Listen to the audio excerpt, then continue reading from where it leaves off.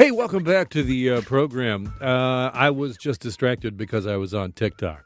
How much time do you spend on TikTok? And you're probably looking at me right now. You're looking at the radio and you're saying to yourself, "I wound the clock this morning. I don't know what you're talking about." Now, listen, hold on, just hold on 1 second.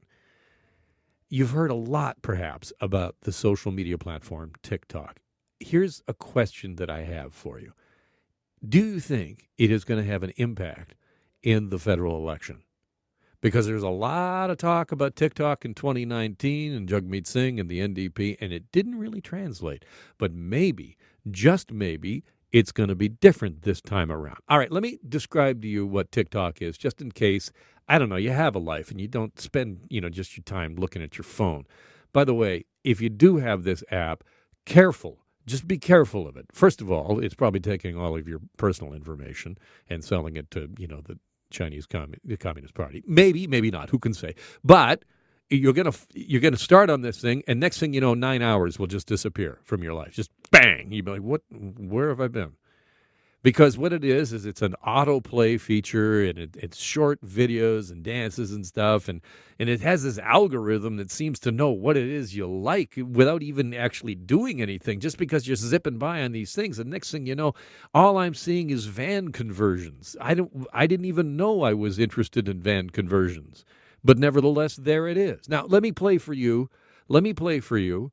a bit of TikTok here. This is a Jagmeet Singh TikTok, and I'm going to describe for you what you're seeing. Hit it, Dave. Yo, bro, who got you smiling like that? All right, so there's a bit of a song bit here, and he lip syncs to that, and now he's doing a bit of a dance. And up above him comes some text that says, "This is what we're going to do." Some platform issues. We're going to tax the rich. Hit it again. What? Hit it again. Yo, bro, who got you smiling like that? Okay, and now this thing already, at last I checked, about 1.2 million plays on TikTok.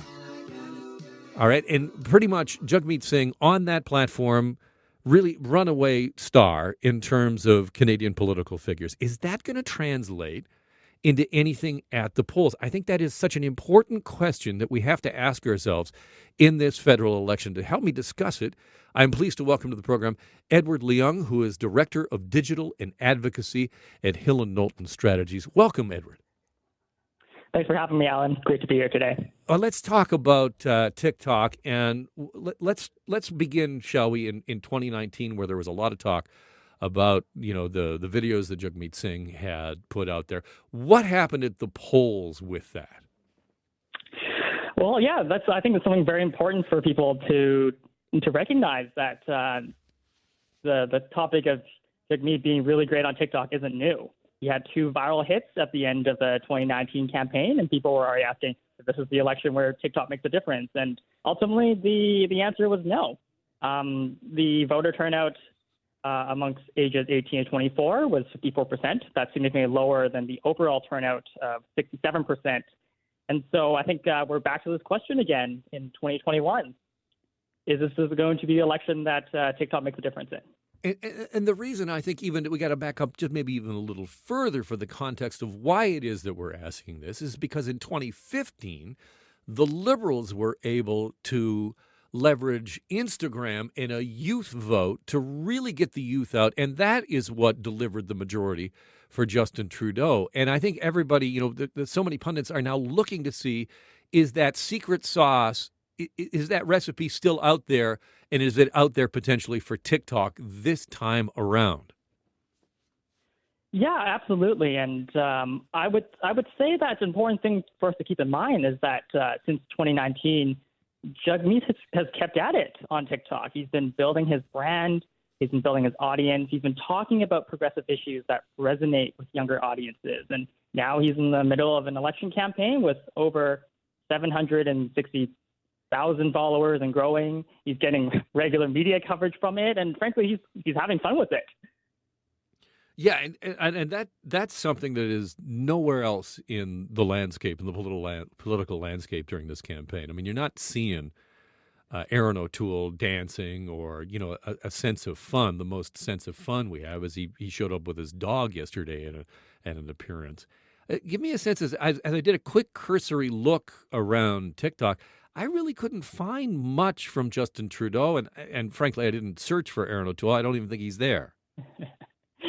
Yeah, it's. I think you mentioned this in a last week's segment as well. The leaders aren't on there. They haven't been on there at all. And while you see some local candidates having accounts, there weren't that many before the election. But once the election was called, you have younger candidates from the NDP, of course, the Liberals, Greens, and even a couple of Conservative candidates who have tried to grow their audiences on there, but just nowhere as successful and the amount of reach that Jagmeet has.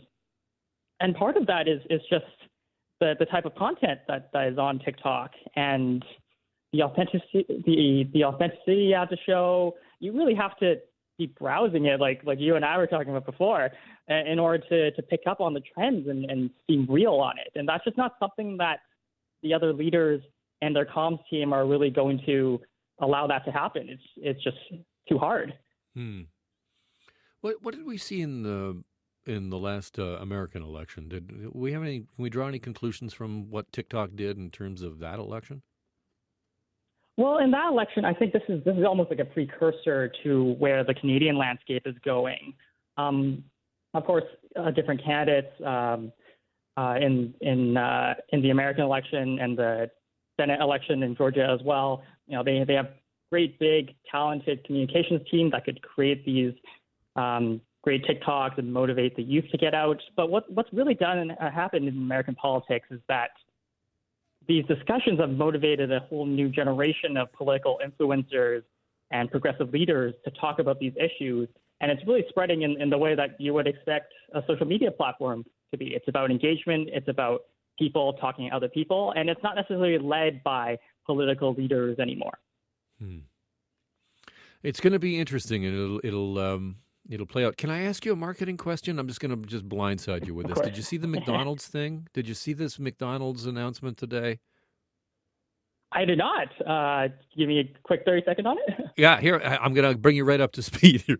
So here's what, because I want your perspective from in terms of digital marketing. Mm-hmm. So on Friday, McDonald's Canada put out you're going to get what you want. It's coming back, or it's coming.